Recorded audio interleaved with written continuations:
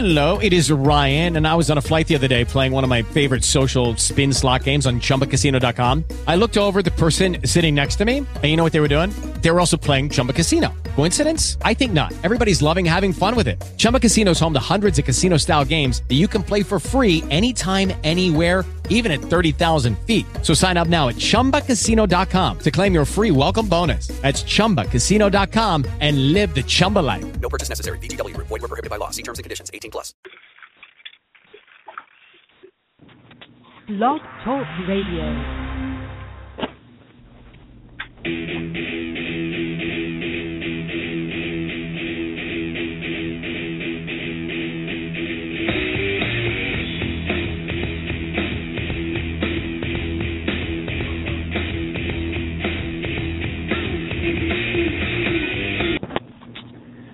Hello, everyone, and thank you once again for joining us on the CAC show. We are back like we are every single Thursday at 7 p.m. Eastern, and fortunately for us, we are back, and we didn't think we'd be back because we had a lot of problems with a few things we'll go into a little bit later, a couple of issues that we've had to deal with.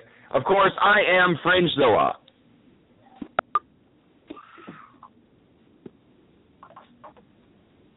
And this is when you say, I'm Sarah.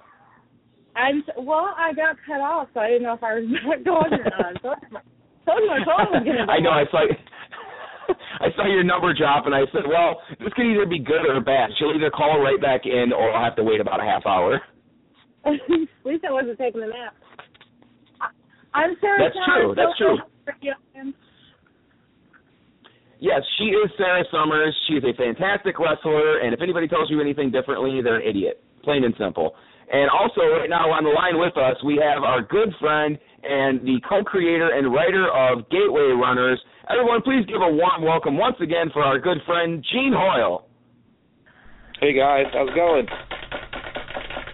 Yay. Please tell me I said your name right. You did. You said my name exactly right. Oh, I was a little confused because I thought I was playing Sarah tonight. You didn't tell me what was going on. You thought you were playing Well, me? you know. Yeah, I thought it was you and you were me. I'm really confused. That'll happen. It's been that kind of a week. It's been that kind of a week. You know, I don't know if I can legally say everything I've gone through in the past few days, especially with Facebook. I don't want to say anything that could get me legally liable or have any kind of lawsuits or anything brought up. But I will say this. The amount of red tape and garbage I've had to go through for the past few days over somebody hacking my account and then over me having to prove that my name is Fringezilla. First of all, if you listen to the show and you really think, or you're on Facebook and you seriously think my name is Fringezilla, come on, get a sense of humor. It's clearly a stage name. It's clearly a show name, and it's not something that's a real name. If I wanted my real name out there, it would be out there for everybody to see. But if it was out there for everybody to see, then I would have to worry about all of the credit card fraud and all the other garbage that comes with that, Social Security numbers being found, things of that nature. So fortunately, I have my account back on Facebook. Our pages are back up and running. Everything is good to go. Unfortunately, the stress of all of it landed me in the hospital for an entire day, so I'm not too happy about that. But fortunately, everything's good now. Gene, I'm glad to have you back with us. I tried contacting Aaron. I don't think I could get in touch with him in time. But what do you have update-wise for us? You know, it's been a really crazy time. It hasn't been that long since I was on your show, but a lot's happened. I would think we were on the show just after Magic City Comic-Con. And I ended up with a bunch of the Zero issues that we had printed out to sell. And using only Facebook, we completely sold out of what was left of the print run. They're gone. Well, I have a handful left, but they're pretty much done. So I was pretty happy about that.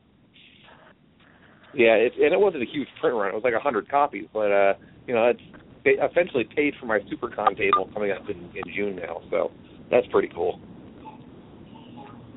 Well, correct me if I'm wrong, but the last time you guys were on the show, didn't you say you guys were on the second or third issue and you're pushing forward with that? Well, no, we are almost finished with the full first issue.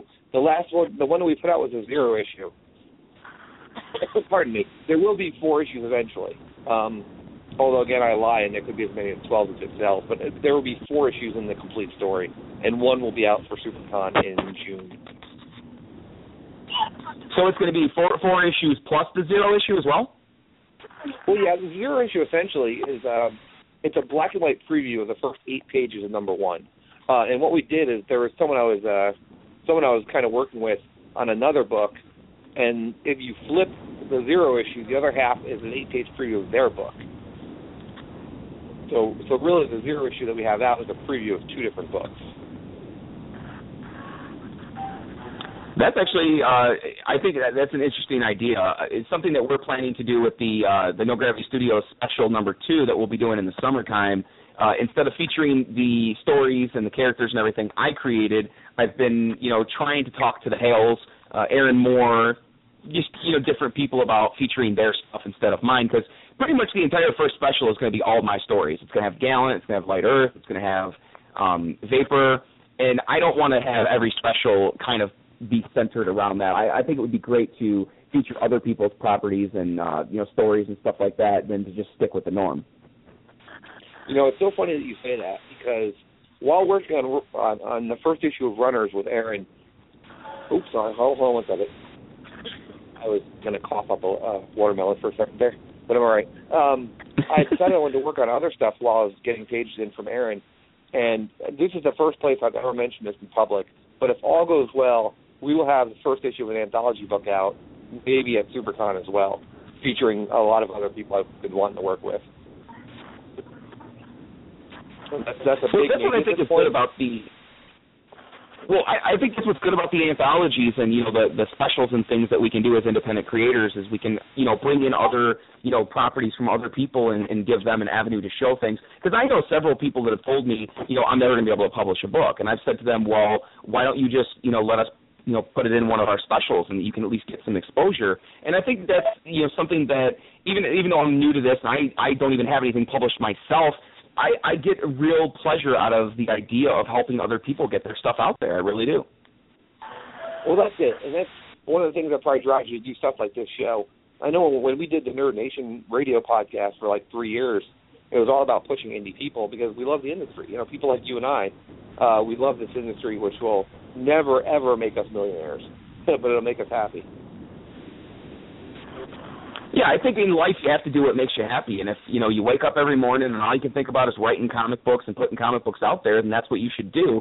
And it's just unfortunate how many people can't achieve those dreams and get things done. And there's a number of reasons that it happens. There's like things like I don't know who to go to, I don't know many artists, I don't know about publishers, and I don't know who can print. I mean, all those answers that people have are easily found. It's just you got to kind of do the work to get to that point. And I'm a true testament of that because I've been trying for over a year just to put out one book. I've got 3 different books in the works, but just getting one of them out has been a huge challenge. The Vapor number 1, we got through Kickstarter. It was successful. Unfortunately, we've just had a lot of problems with, our team has had deaths in the family. We've had sicknesses. Our letterer has moved cross-country. So, that's an unfortunate side effect with something like this that we would love to do. You can't always do it as quickly and easily as you want because things stand in the way. Life comes in the way sometimes, and you kind of have to push through. And I give you and Aaron a lot of credit. You guys could easily, do one issue and then just be done and be happy with that. But it's the true creators that love the industry and love what they do that are the ones that keep soldiering on, even if they're not making money. Yeah, my big thing is I want to make sure that Aaron keeps getting paid and I don't lose money. That's really my goal for this book. If I make a dime on this book, I'm going to be a happy guy, but I don't see that happening. No, I feel you exactly because I'm in the situation right now, again, 3 different books, and then you add in the special that, we're doing. That's 4 different books that we've got in the works. And the stress of it is one thing, but sitting back and going, okay, well, I have to pay my team, and then once I pay my team, I'm out of money. Well, that's fine with me.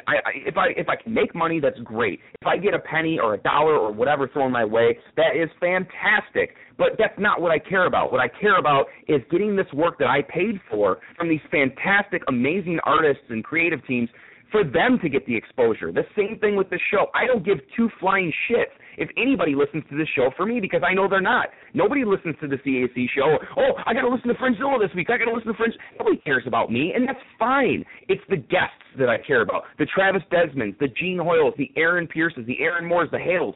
Those are the people that are the reason why I do the books, are the reason that I do the show. Sarah joining the CAC show, one of the best things that's ever happened to me, because she gave me new life. When I was ready to quit this, she kind of made me feel that, it's not over, and I have more to give, and there's more people that I can help give exposure to. And to me, that's all that matters, is helping other people get the avenue to show what they can do or their work when they might not otherwise have that avenue. It's a really good feeling when you see someone that you've talked to on your show get big. We had an independent guy on our show a couple of years ago, and he was just putting out a new book. He finally hit it with Image, and that guy was Justin Jordan, and we had him on maybe issue 1 of Luther Strode had come out, and he had nothing else to show for it. Now the guy was writing 6 books for DC. It's amazing. It's good to see. Really makes it all worthwhile. And that's the thing, is a lot of people get into this because they want to write, draw, whatever, their favorite characters that they grew up with or that kind of brought them into the industry. I can't tell you how many people, I've lost track, that have said to me, oh, I got to draw Batman before I die. It's like, well, if everybody got a chance to draw Batman, we would never get a definitive version. That's why they go through creative teams. But you don't give up on your dream, and especially if that's what you want, I'm certainly not going to be the one to try and discourage that. I'll keep telling people, hey, push forward because you might get it one day. Me personally, I'm completely content and 100% happy with never working for Marvel, DC, or any of the big-name companies. As long as I can somehow get these books out there and get the exposure for my teams, that's all that matters to me. The rest of it is just cake. Yeah, that's exactly it. I just want to tell stories and bring people up, and I want Aaron to become the next big artist because someone saw Gateway Runners. That's what I want to happen. Well, and as you pointed out recently, his work just keeps getting better and better. The more he has time to, focus and work on his craft, the better he gets. And he's just one of those people that just needs that chance, and he'll explode. And this is no disrespect to anybody that works for Marvel or DC. Please don't take it that way.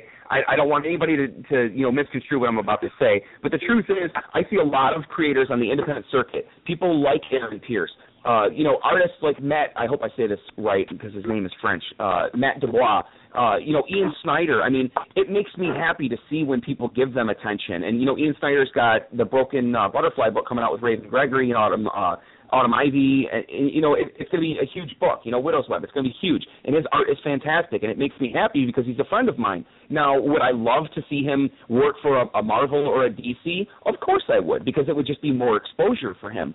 But, then again, that's not always the best thing because, just like I said, people like me, a lot of them are content with being in the independent industry because you don't have the constant editorial machine in your ear stifling what you want to do, your creative process, whether it's artistic or, the writing aspect, that can get in the way. Just like with wrestling, wrestling can get in the way. And I had a conversation with Sarah earlier about how, there's certain wrestlers who you almost just don't want to wrestle when you're in that profession because they're not really about the business like they should be and like other people should be. It's been said millions of times, if you're a wrestler and you're not in it to be the show stealer, the one who everybody comes to see, and you don't want to be the one that, blows everybody away, then what are you doing in the industry? It's the same thing with comic books. If you get into the comic book industry and all you want to do is draw for Green Lantern, well, then what are you doing? Because that's just drawing Green Lantern. I mean, the best thing for you to do is to have goals aside from that, just in case it doesn't happen. Sure, you're absolutely right, and it's a big comparison with wrestling. Especially now with comics, the way it is in Marvel and DC, a lot of the writers and artists become famous. Like all of a sudden, Scott Snyder is bigger than God, and never was before. And you see it with wrestling too. You see guys come up and down in the industry, and it doesn't matter how long they've been in it. They have this brief flash where they're the shit, they're the thing, and that goes away. And so you have to really enjoy just being in there. You have to. Yeah. And there's perfect examples of that too.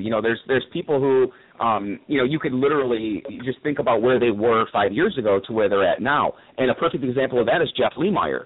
And and this again, this is no disrespect to him. I'm not really a fan of his art style. I know it's unique and it's, perfectly him, but I like his writing style.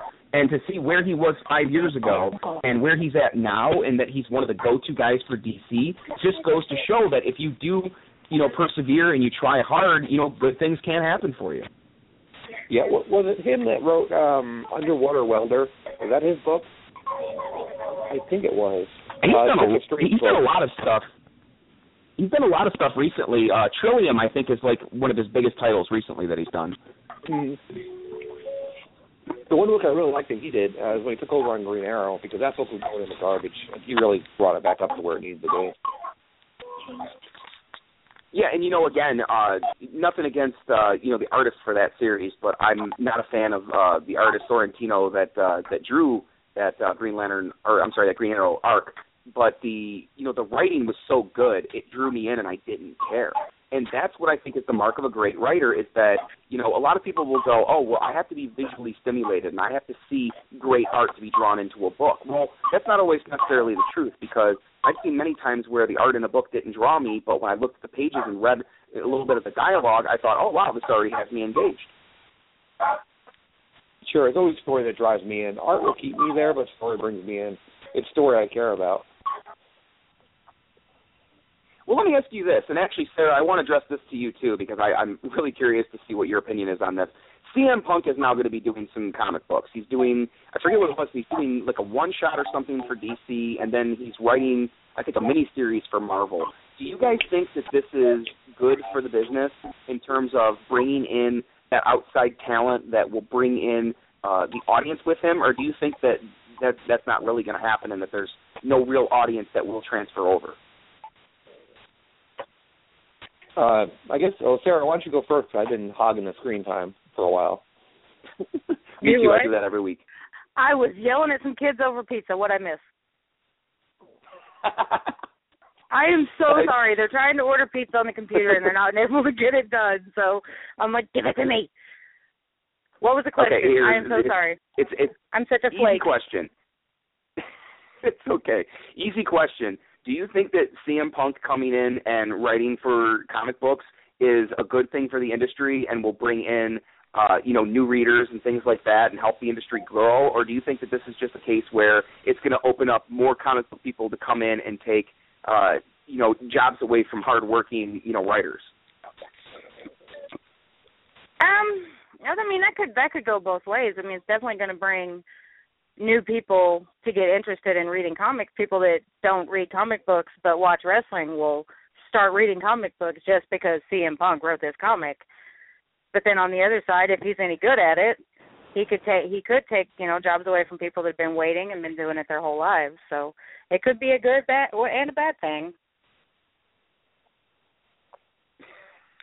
That's a great answer, Gene. How about you? Her answer actually is pretty great. Here's how I see it. I know there have been other people from other industries that have come in and done comics in the past. Let me think. Brad Meltzer, of course, with Identity Crisis. He was a novelist, but he hadn't done any comics. It happens all the time. In my opinion, anything that brings attention to the industry potentially opens up jobs for more people. Maybe CM Punk will be writing Spider-Man so someone else won't be writing it, but it'll sell well enough that there might be a second Spider-Man book. I don't think that it's going to hurt. And again, the industry needs as much attention as it can get. What we need are new readers, and there are a large number of young wrestling fans. If we can get them looking at a comic, it's all good and it's all worth it. Right. Well, I kind of liken this whole thing to the situation with Brock Lesnar, with The Rock, The Undertaker, these guys who in the wrestling business will come back to WWE. And, the whole reason I'm mentioning this is because of listening to the whole CM Punk podcast and hearing him tell his side of the story. And I'm not the kind of person to go by hearsay, but I've heard many stories from many wrestlers, independent wrestlers, and some of the, ones that have had some fame that I've spoken with. And they all kind of have the same attitude that, a guy like The Rock, when he walks in and, wins the WWE title, it's great because it brings other people in. But then if you look at the buy rate does not reflect that. The buy rate, in fact, was worse when The Rock came back and beat CM Punk than it was the month before when he had the TLC match. So just like Sarah said, it's a weird beast because it could go either way. I think that the issue more should be the fact that he should not be getting as much guff from, the writers and the creators as he's getting because, again, him coming in is going to bring an audience. Whether or not that audience stays is something we all have to try to do. We have to put out work that will draw them in, just like what CM Punk is doing. His name is drawing them in, so now we have to put out work that does the same thing. So I think that it's a good thing. I do think that it can be a plus. I think that, unfortunately, he still has a lot of negativity attached to him because people think he just quit and went home. But that's not true. As we all know now, especially through all the legal, peripheral garbage that's been going on, they actually fired the man on his wedding day. Do you guys I think told you that. And I believe you now. I do believe you. I mean, I'll admit I was a little stubborn about it, and I was pissy about it, because I thought he took his ball and went home. And I said the same thing for Steve Austin when he did it back in 2003. I said, when you take your ball, or 2002, I'm sorry, when you take your ball and you go home and you quit on the fans, that's no different than me being at my job, looking at my boss and saying, to hell with my kids, to hell with everybody that counts on me, I'm quitting. It's like you have responsibilities. And, I was raised to be, one of those guys that says, hey, a man honors his contract. When you sign a contract, you honor it. But, going back and looking at all the things that he went through and the fact that he almost died of a staph infection because they refused to treat him the way he needed to be treated in terms of medically, I just can't help but take his side on that. And I think that he's gotten a bad rap. And I feel like that bad rap is going to kind of carry over to the comics. And I really hope that it doesn't. Well, my main concern is whether or not the guy can write. It really bugs me when they give people writing jobs who don't have any kind of talent for it, Todd McFarlane. But I want to see if the guy can write. If he can, great. That's the big question. Can he actually pull it off? Yeah, because when they bring in people like Kevin Smith, you can understand why, because the man has written scripts for Hollywood. That at least makes sense. Yeah, exactly. Someone like Punk, I don't know. Can he write? If he can write, beautiful. I know that the one book he was a really big fan of was Superior Foes of Spider-Man, because when he canceled that book, there's a big letter from him in the end of it. And that seemed pretty well written. And the fact that he likes a weird offbeat book like that makes me hope that maybe he knows what he's doing. You hit the nail on the head. He's a huge comic book fan. And, so much so that his entrance, and a lot of people didn't know this. Now, I've been following Punk since the indie days, since the early 2000s when him and, I know a lot of people won't recognize this name, but the Marks will, American Dragon. Now, the American Dragon, of course, is Daniel Bryan, or Bryan Danielson is his real name. I've been following them ever since then, back when, social media was so tiny that the only way you could see a lot of those matches was through videotapes. So I had a lot of videotapes and seen a lot of stuff. Always been a fan of his, but I kind of, see the love for the comics. I've seen that since the beginning. He's got tattoos of, G.I. Joe and things like that and comic books all over his body, and has flat out said many times when he's doing his entrance, he says, it's clobbering time. Well, that's the thing from Fantastic Four. I don't think you can get more obvious than that. Yeah, he loves comic books. You can tell by his ink. If you didn't know or didn't listen to any of his specials or anything, but you can tell by looking at him. But again, just like you both pointed out, can he actually write? It's a difference between liking comic books and knowing how to create them or, write them, because anybody can write a comic book, but writing a comic book that flows properly, and Gene can attest to this, one that flows properly and one that gets you lost in it has to be written in a specific way, or at least a specific style, so that it's an intelligently thought out, worded process. If you just put a whole bunch of action into a book, and it doesn't have a real flow to it, you're going to lose the reader at some point. And now that's a good question for you, Gene. When you're doing your writing process, do you find yourself writing different ways for, different characters, or does it kind of all flow to you? Because with me, I just write the story from start to finish. To me, writing, the characters tend to take over for me. In fact, sometimes the stories veer off from where I want them to because of the characters that I'm writing. There's been many occasions where in Gateway Runners, there's a minor character, or he was supposed to be minor. His name is Marty. He's basically the mechanic for the team, and in issue 1, he's not even there. He shows up in issue 2, and as soon as he shows up, he takes over the book. So I find that he'll take over the story, and he'll make me see stuff that wasn't there before. So as far as pacing goes, I have to watch myself, because otherwise it's 10 pages of Marty telling Dick and fart jokes. So I have to rein him in sometimes.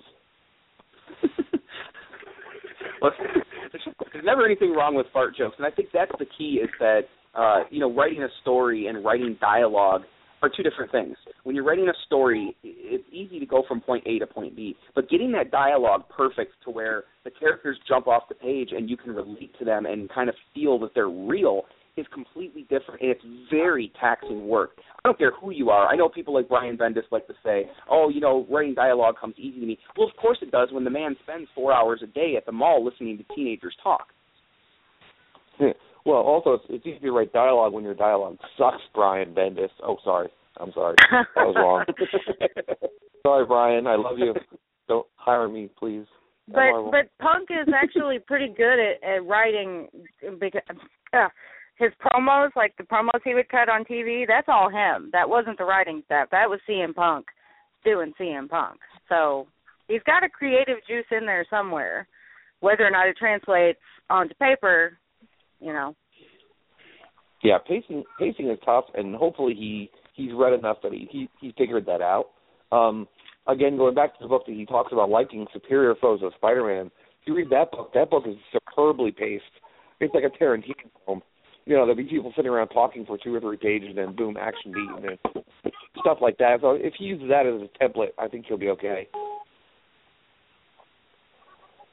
Well, we're talking about it's funny because this isn't even really a segue.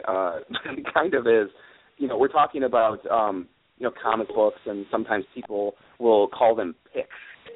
You see, pages, covers, and a lot of people call them picks. So I guess the pick I really want to talk about right now is the dick pic of Seth Rollins. I'm sorry. Come on. That was a terrible segue. Well, it is. I agree. It's a terrible segue. I'm kidding. I do think it's something that we need to talk about, because there's a lot of speculation and there were a lot of rumors going around. But from what we've been able to deduce and what we've been told, not from WWE, because I don't believe a damn thing they say, but in social media, the reports that have been made are that Seth Rollins was engaged in some sort of affair with an NXT, I cannot remember her name for the life of me, an NXT wrestler, and I guess had made all these, these tweets or these messages to her about how he hates his fiance, hates his life, this and that, but sent, all these messages to her. I guess the fiance found out and decided to post some dick pics of him, which are, I'm sorry, they're hilarious. They're on Twitter. They're on pretty much everywhere. I mean, I had to really fight to not share it on Facebook because I knew it would get blocked, but it's just too damn funny to not see it. So if anybody's listening and you have not seen these dick pics, not even for a pornographic reason, but I just would recommend you see them because they're hilarious. It's probably 2 of the weirdest poses you could ever take of yourself with your schwanz hanging in your hands. But again, I got to start getting on Twitter more. Well, again, it was all speculation in the beginning, but it's pretty much been confirmed that it was his fiancée. So the WWE is refusing to punish him over it, even though I think that if it was just about anybody else in his position, they would have been punished, but they have such big plans for him, I don't think that they're going to do it. Do you think it's right that he's kind of getting a leeway on this when just about any other wrestler would either lose his spot or Money in the Bank briefcase, which is basically a guaranteed world title? It depends on who it is. I mean, it's going to depend on who it is, whether or not they punish you or not. But, I mean, he's a marquee guy, and he earned his spot, I think. So, I mean, the fact that they're not punishing him is okay by me. I don't know if they would do the same to anybody else, because nobody else would draw the kind of publicity that Seth Rollins is going to draw with his schwang hanging out on the Internet. Well, he's the main, I would say heel right now that they've got in the company other than Brock Lesnar. No, Brock Lesnar's ass. He's not a heel. He's a... Never mind. I don't like Brock funny. Lesnar. My wife likes to call him old cauliflower ears. Ugh. He bothers me. What are your opinions on that, Gene? Well, it's funny. In this case, he didn't put those pictures out there, and the person who received them wanted them or wasn't offended by them. So I say there's no punishment necessary. It's not like he leaked his own dick pic or sent it to some unknown person. So why would you punish him? I mean, unless he sent them to Vince himself, I don't think there should be anything done about it. I mean, it's the internet. Shit happens. Sure. Yeah, I agree with Sarah 100%. Now, do you remember there was a guy in comics who pretty much got screwed because of a dick pic. Do you remember that, Fringe? Yeah, but I can't think of the name. I've been trying to think of it for the last few minutes. It was, there was this guy. He did some covers for DC, but for the most part, he didn't do anything for them.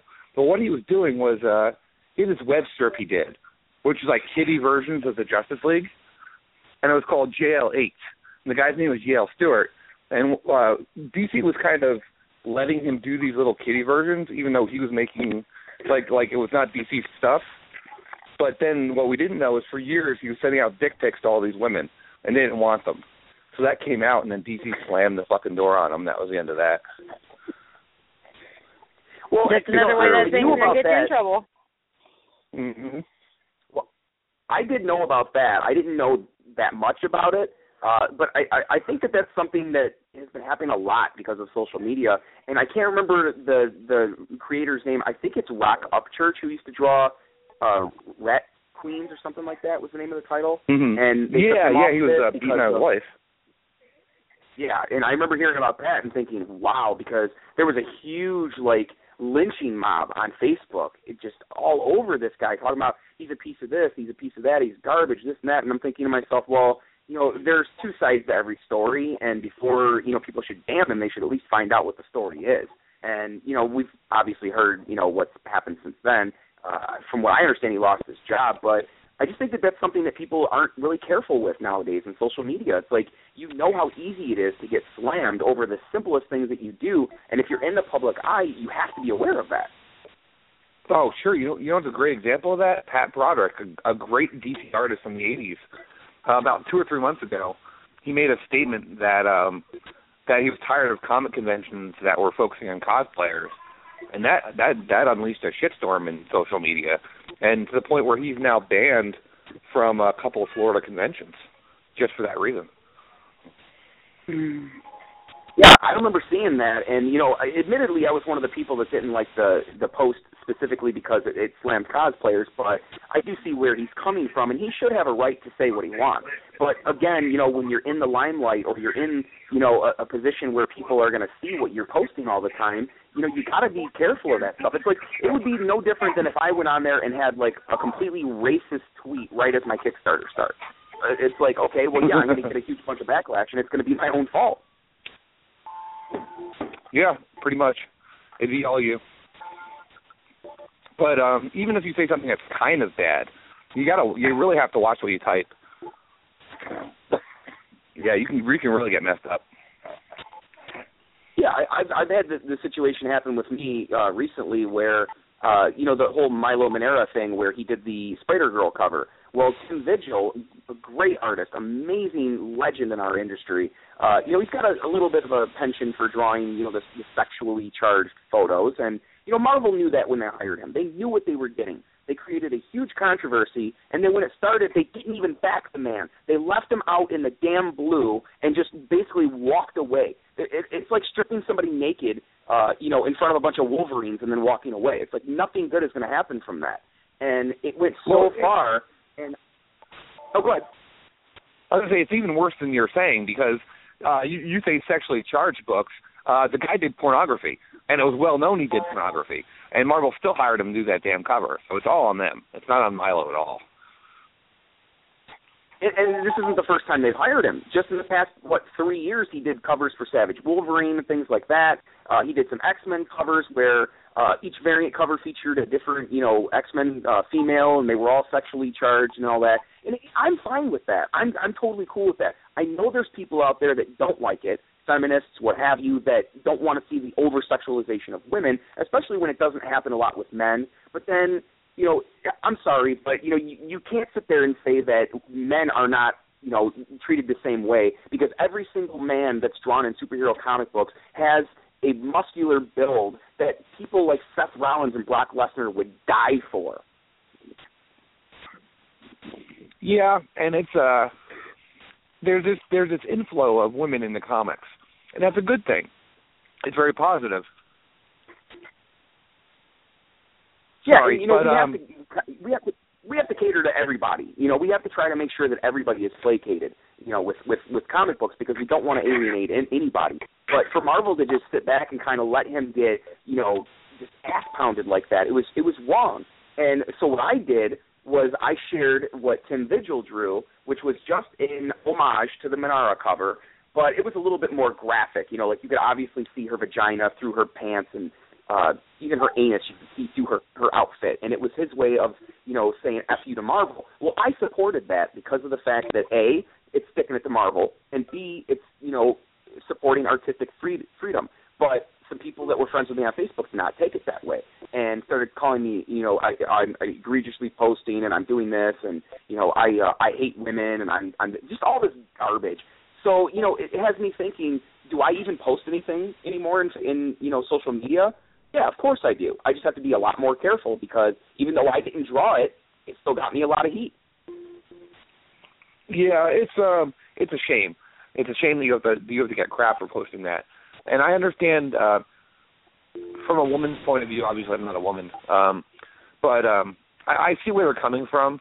But I don't know if that Spider-Woman cover was anything we haven't seen a million times before. Does that make it okay? Maybe not.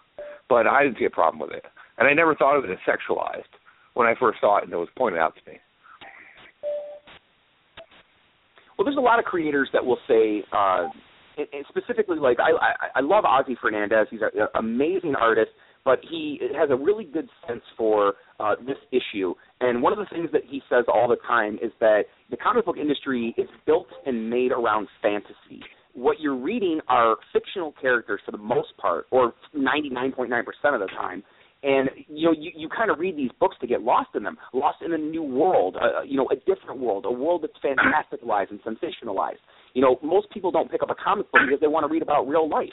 If you want to read about real life or you want to see real life, go to a reality show. There's all kinds of different avenues for that. So for people to say, oh, yeah, well, these costumes aren't realistic anymore, and women, they don't look like that in real life, it's like, well, what does it matter? What does it matter? It's for the point of the comic book. It's not like we're saying, hey, every single woman has to look like this or they're no good, because no artist I know has ever even implied anything like that. Yeah, and I'll tell you what, with the Manara thing, when it first popped up, I posted the picture on my Facebook page, and I said, is this offensive? Tell me what you think. I didn't post my opinion. I just asked a question. And I don't know, I think you were part of that thread. I'm not sure. But it was like 200 comments strong. And the one pattern I was picking up is that my female friends who were comic readers were not at all offended by it. Now, I'm not saying my Facebook is like a good portion of the entire world, but it seems that my female friends didn't care as much as my male friends did about it. There were a lot of white knights out there trying to defend something that women didn't really need defended. Well, my issue with the whole thing is I don't care to see the female characters sexualized all the time when it's unnecessary. And I'll give you a good example of that. I've got so many covers in the works for my books right now, and almost every single one of them, I had gone to the artist and specifically said to them, I don't want you to touch anything on that page if it's sexualized. I do not want these books sexualized because that has nothing to do with what I'm doing. If it's a story that needs it, okay, but we'll do it in a classy way that will incorporate what it means for the story. Not just, hey, let's take our main character, throw her butt-ass naked on there, and maybe cover up her nipples. Like, I have no interest in that whatsoever because it detracts from the book, it detracts from the story, and, sometimes I feel like it makes people take the character a little bit, less seriously.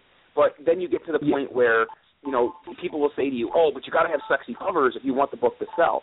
And unfortunately, that is a sad truth in this industry right now.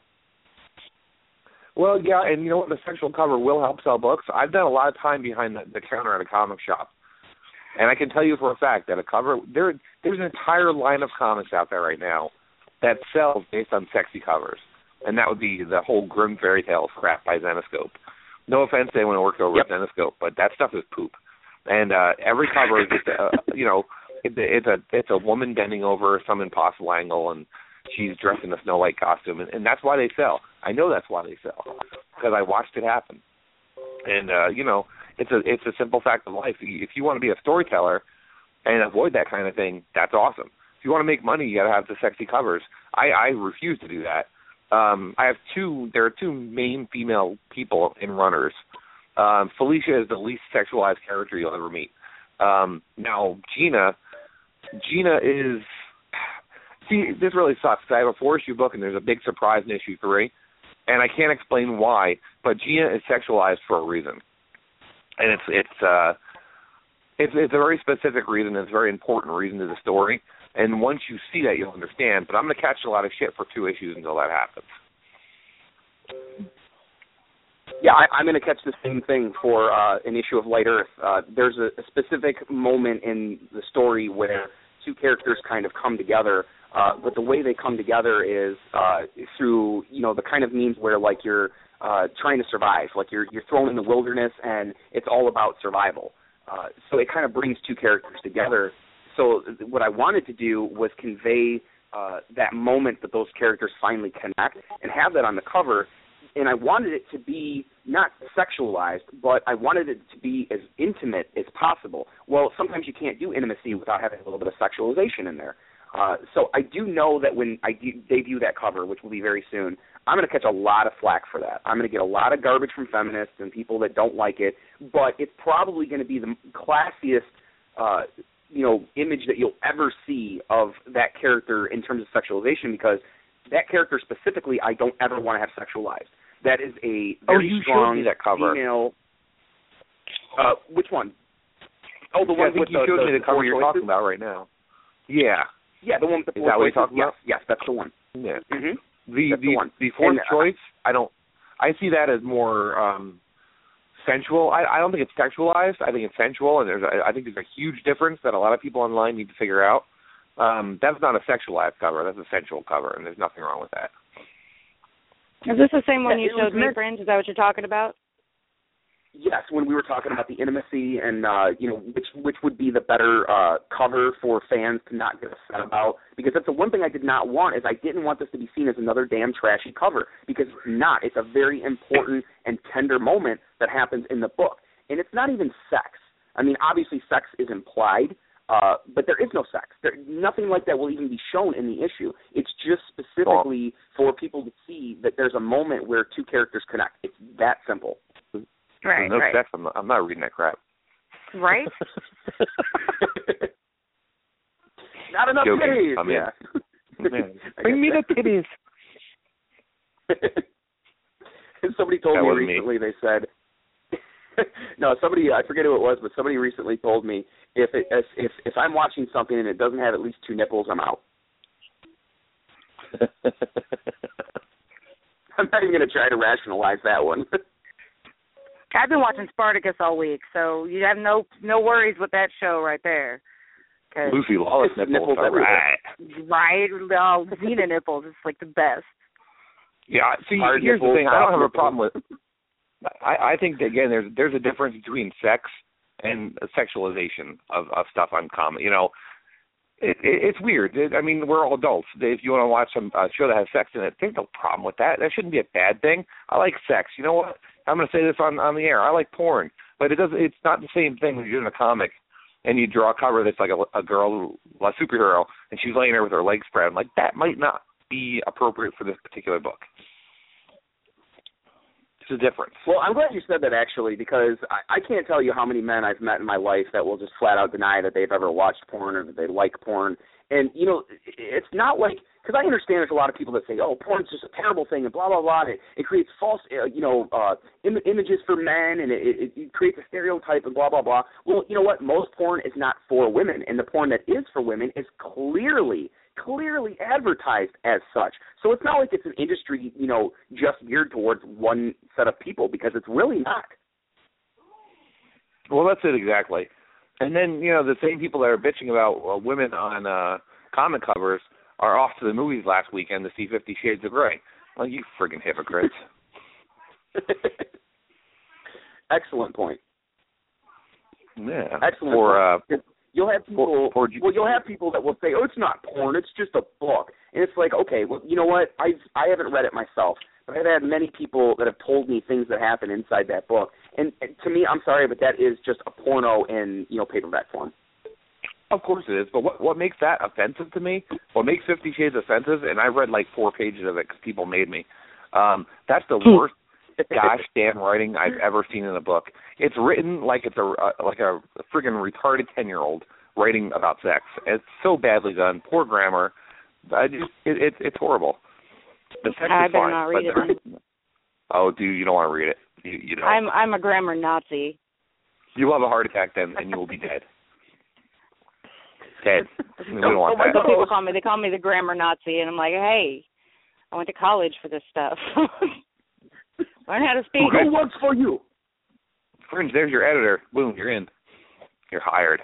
It's like the opposite of the soup Nazis. No words for you. No words. Like that song. Have you heard? Do you have that Weird Al song? He's making fun of the what's the guy's name? Robin Thicke. Oh God, yes. Yes. Where he does the grammar instead of. That's like the best song ever. I love Weird Al. Weird Al's the greatest. I see him in concert a bunch of times. He's so awesome. That's what I listen to when I'm on road trips by myself. Keeps me awake. He's coming to town soon. Well, in the next couple months. Here's a question I have for you guys. I'm sorry, I don't mean to interrupt. Go ahead. When you guys are done, I have a question. I think we're done. Are we done, Sarah? I think we were done. Yeah. Okay, I'm just sorry. Just a mini tangent about Weird Al. Well, I've had this thing going on where I've got, like 3 or 4 different questions, and they've been rotating, and I asked all of them but the last one, and I wanted to ask it before I forget. Now, the reason I bring this up is because, Gene, you mentioned that you spent time working in comic stores, correct? I'm sorry, say that again? You said that you have spent time working in comic stores? Oh, yes. Okay, so you have a very good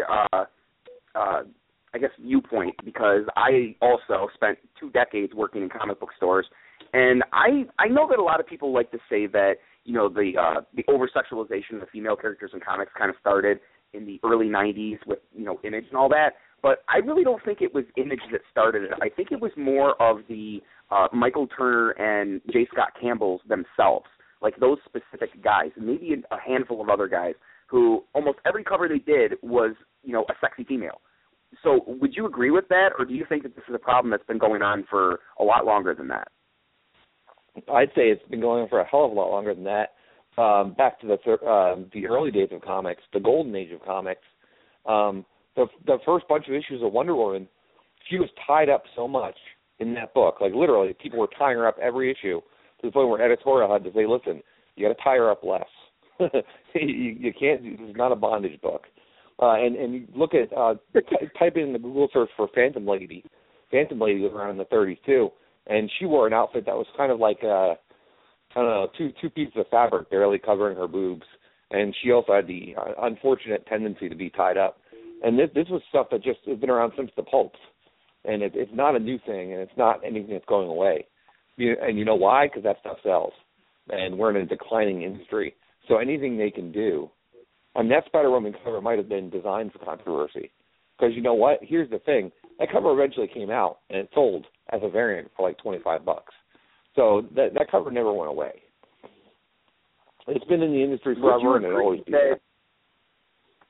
Would you agree that Power Girl's boob window is quite possibly the most sexually charged costume for that specific reason? Because, you can look at other costumes and, yeah, they might look a little sexy, but I almost feel like Power Girls was the most blatant use of over-sexualization. Would you agree with that?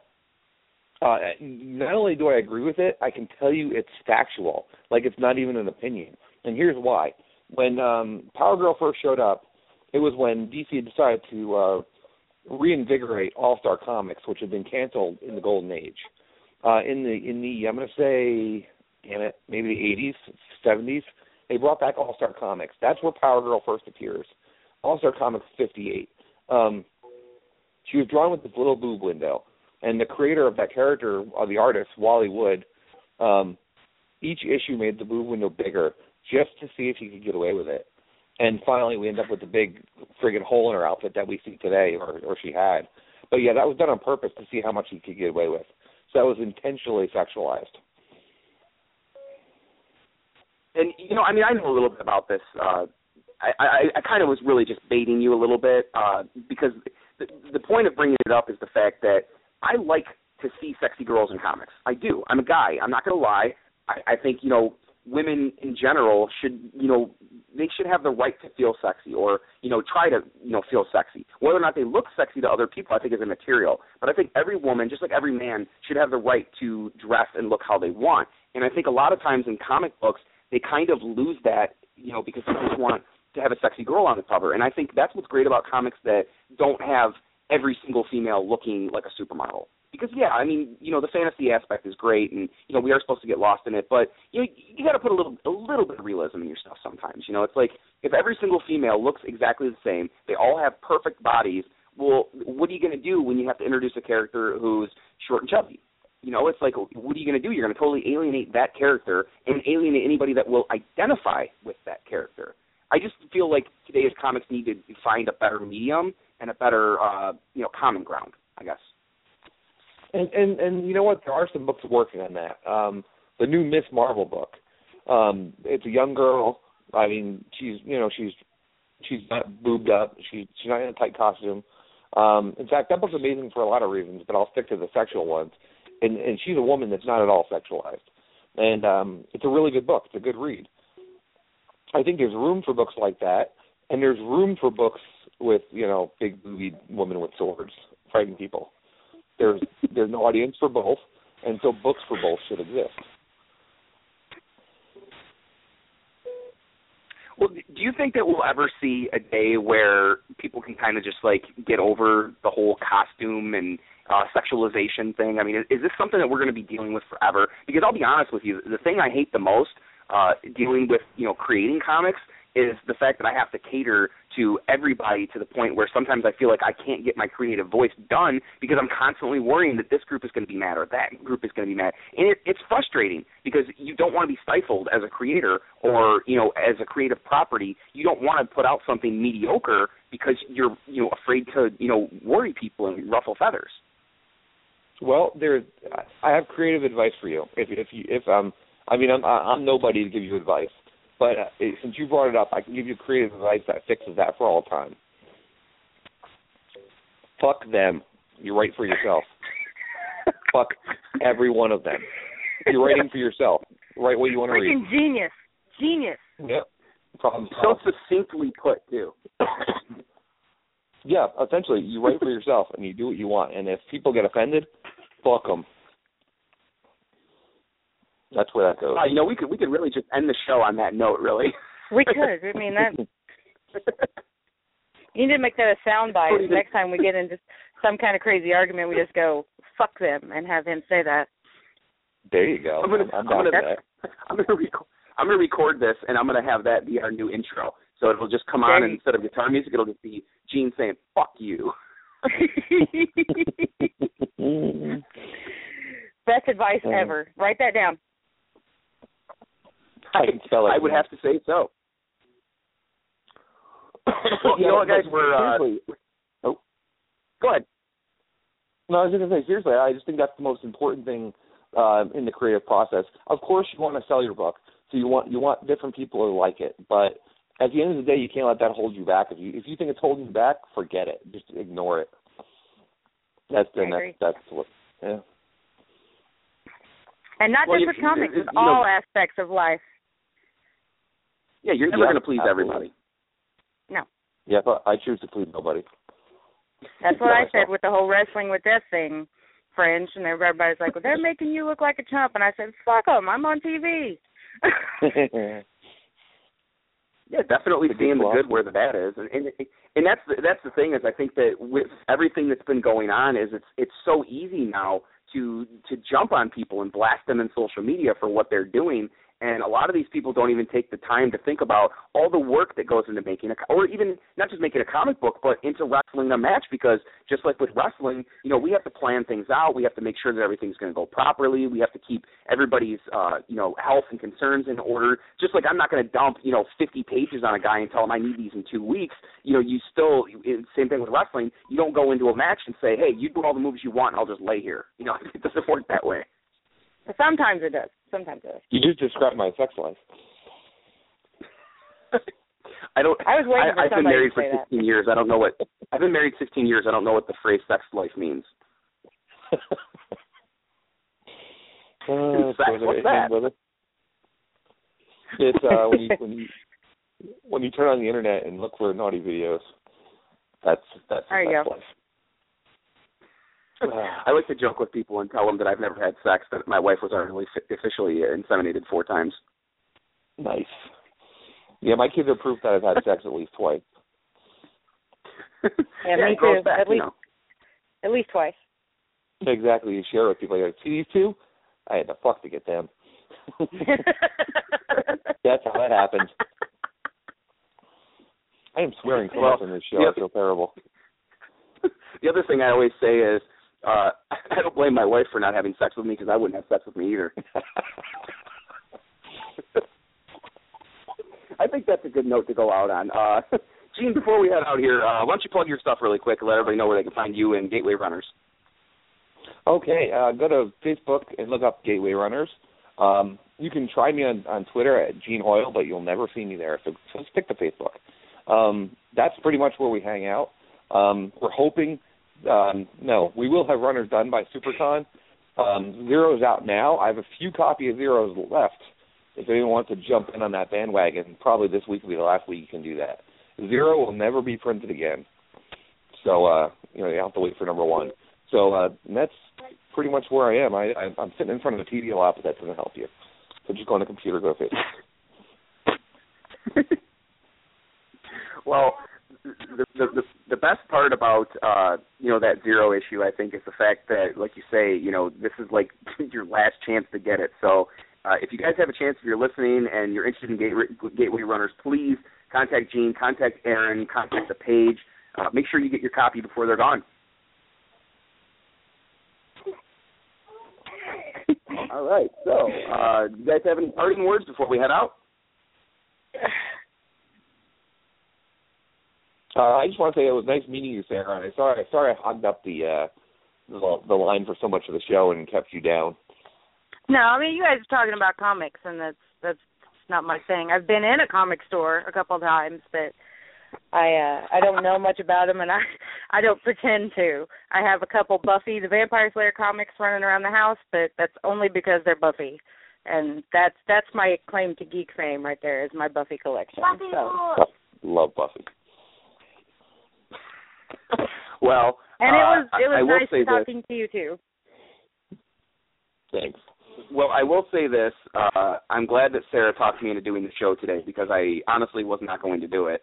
With all the sickness I've been dealing with the Facebook drama, with my 2 aunts dying on the same day and not being able to go to the funerals, it's been a pretty lousy couple of weeks here. But, Sarah, I did want to thank you for being there for me and helping me get through everything. You are amazing, and you are loved. No, thank you. It's my job. That's what I do. Well, and this time you get to hear you are loved without it being followed by a dick pic. Without followed by a death threat? Yeah. You're still scared of me. Don't lie. Well, don't worry. I'm not Seth Rollins. I don't take nude pictures of myself. But fortunately for me, I would never be stupid enough to do that, because nobody in the world wants to see a half-inch penis. So. But I'm bummed.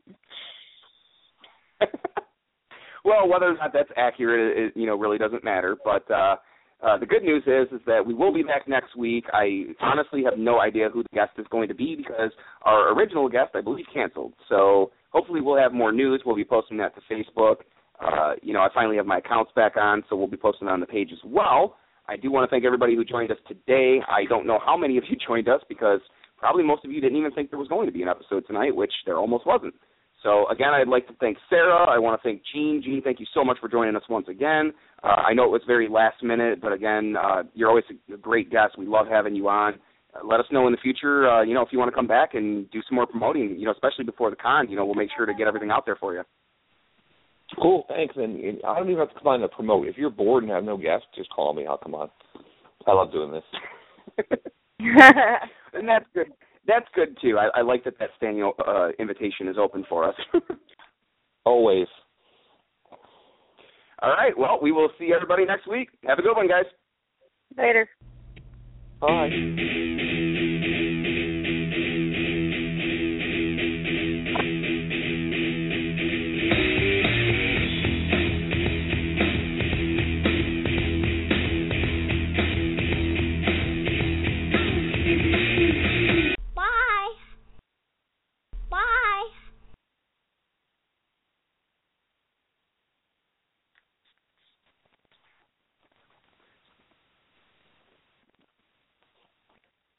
Judy was boring. Hello. Then Judy discovered ChumbaCasino.com. It's my little escape. Now Judy's the life of the party. Oh, baby, mama's bringing home the bacon. Whoa, take it easy, Judy. The Chumba life is for everybody. So go to ChumbaCasino.com and play over 100 casino-style games. Join today and play for free for your chance to redeem some serious prizes. ChumbaCasino.com. No purchase necessary. Void where prohibited by law. 18+ terms and conditions apply. See website for details.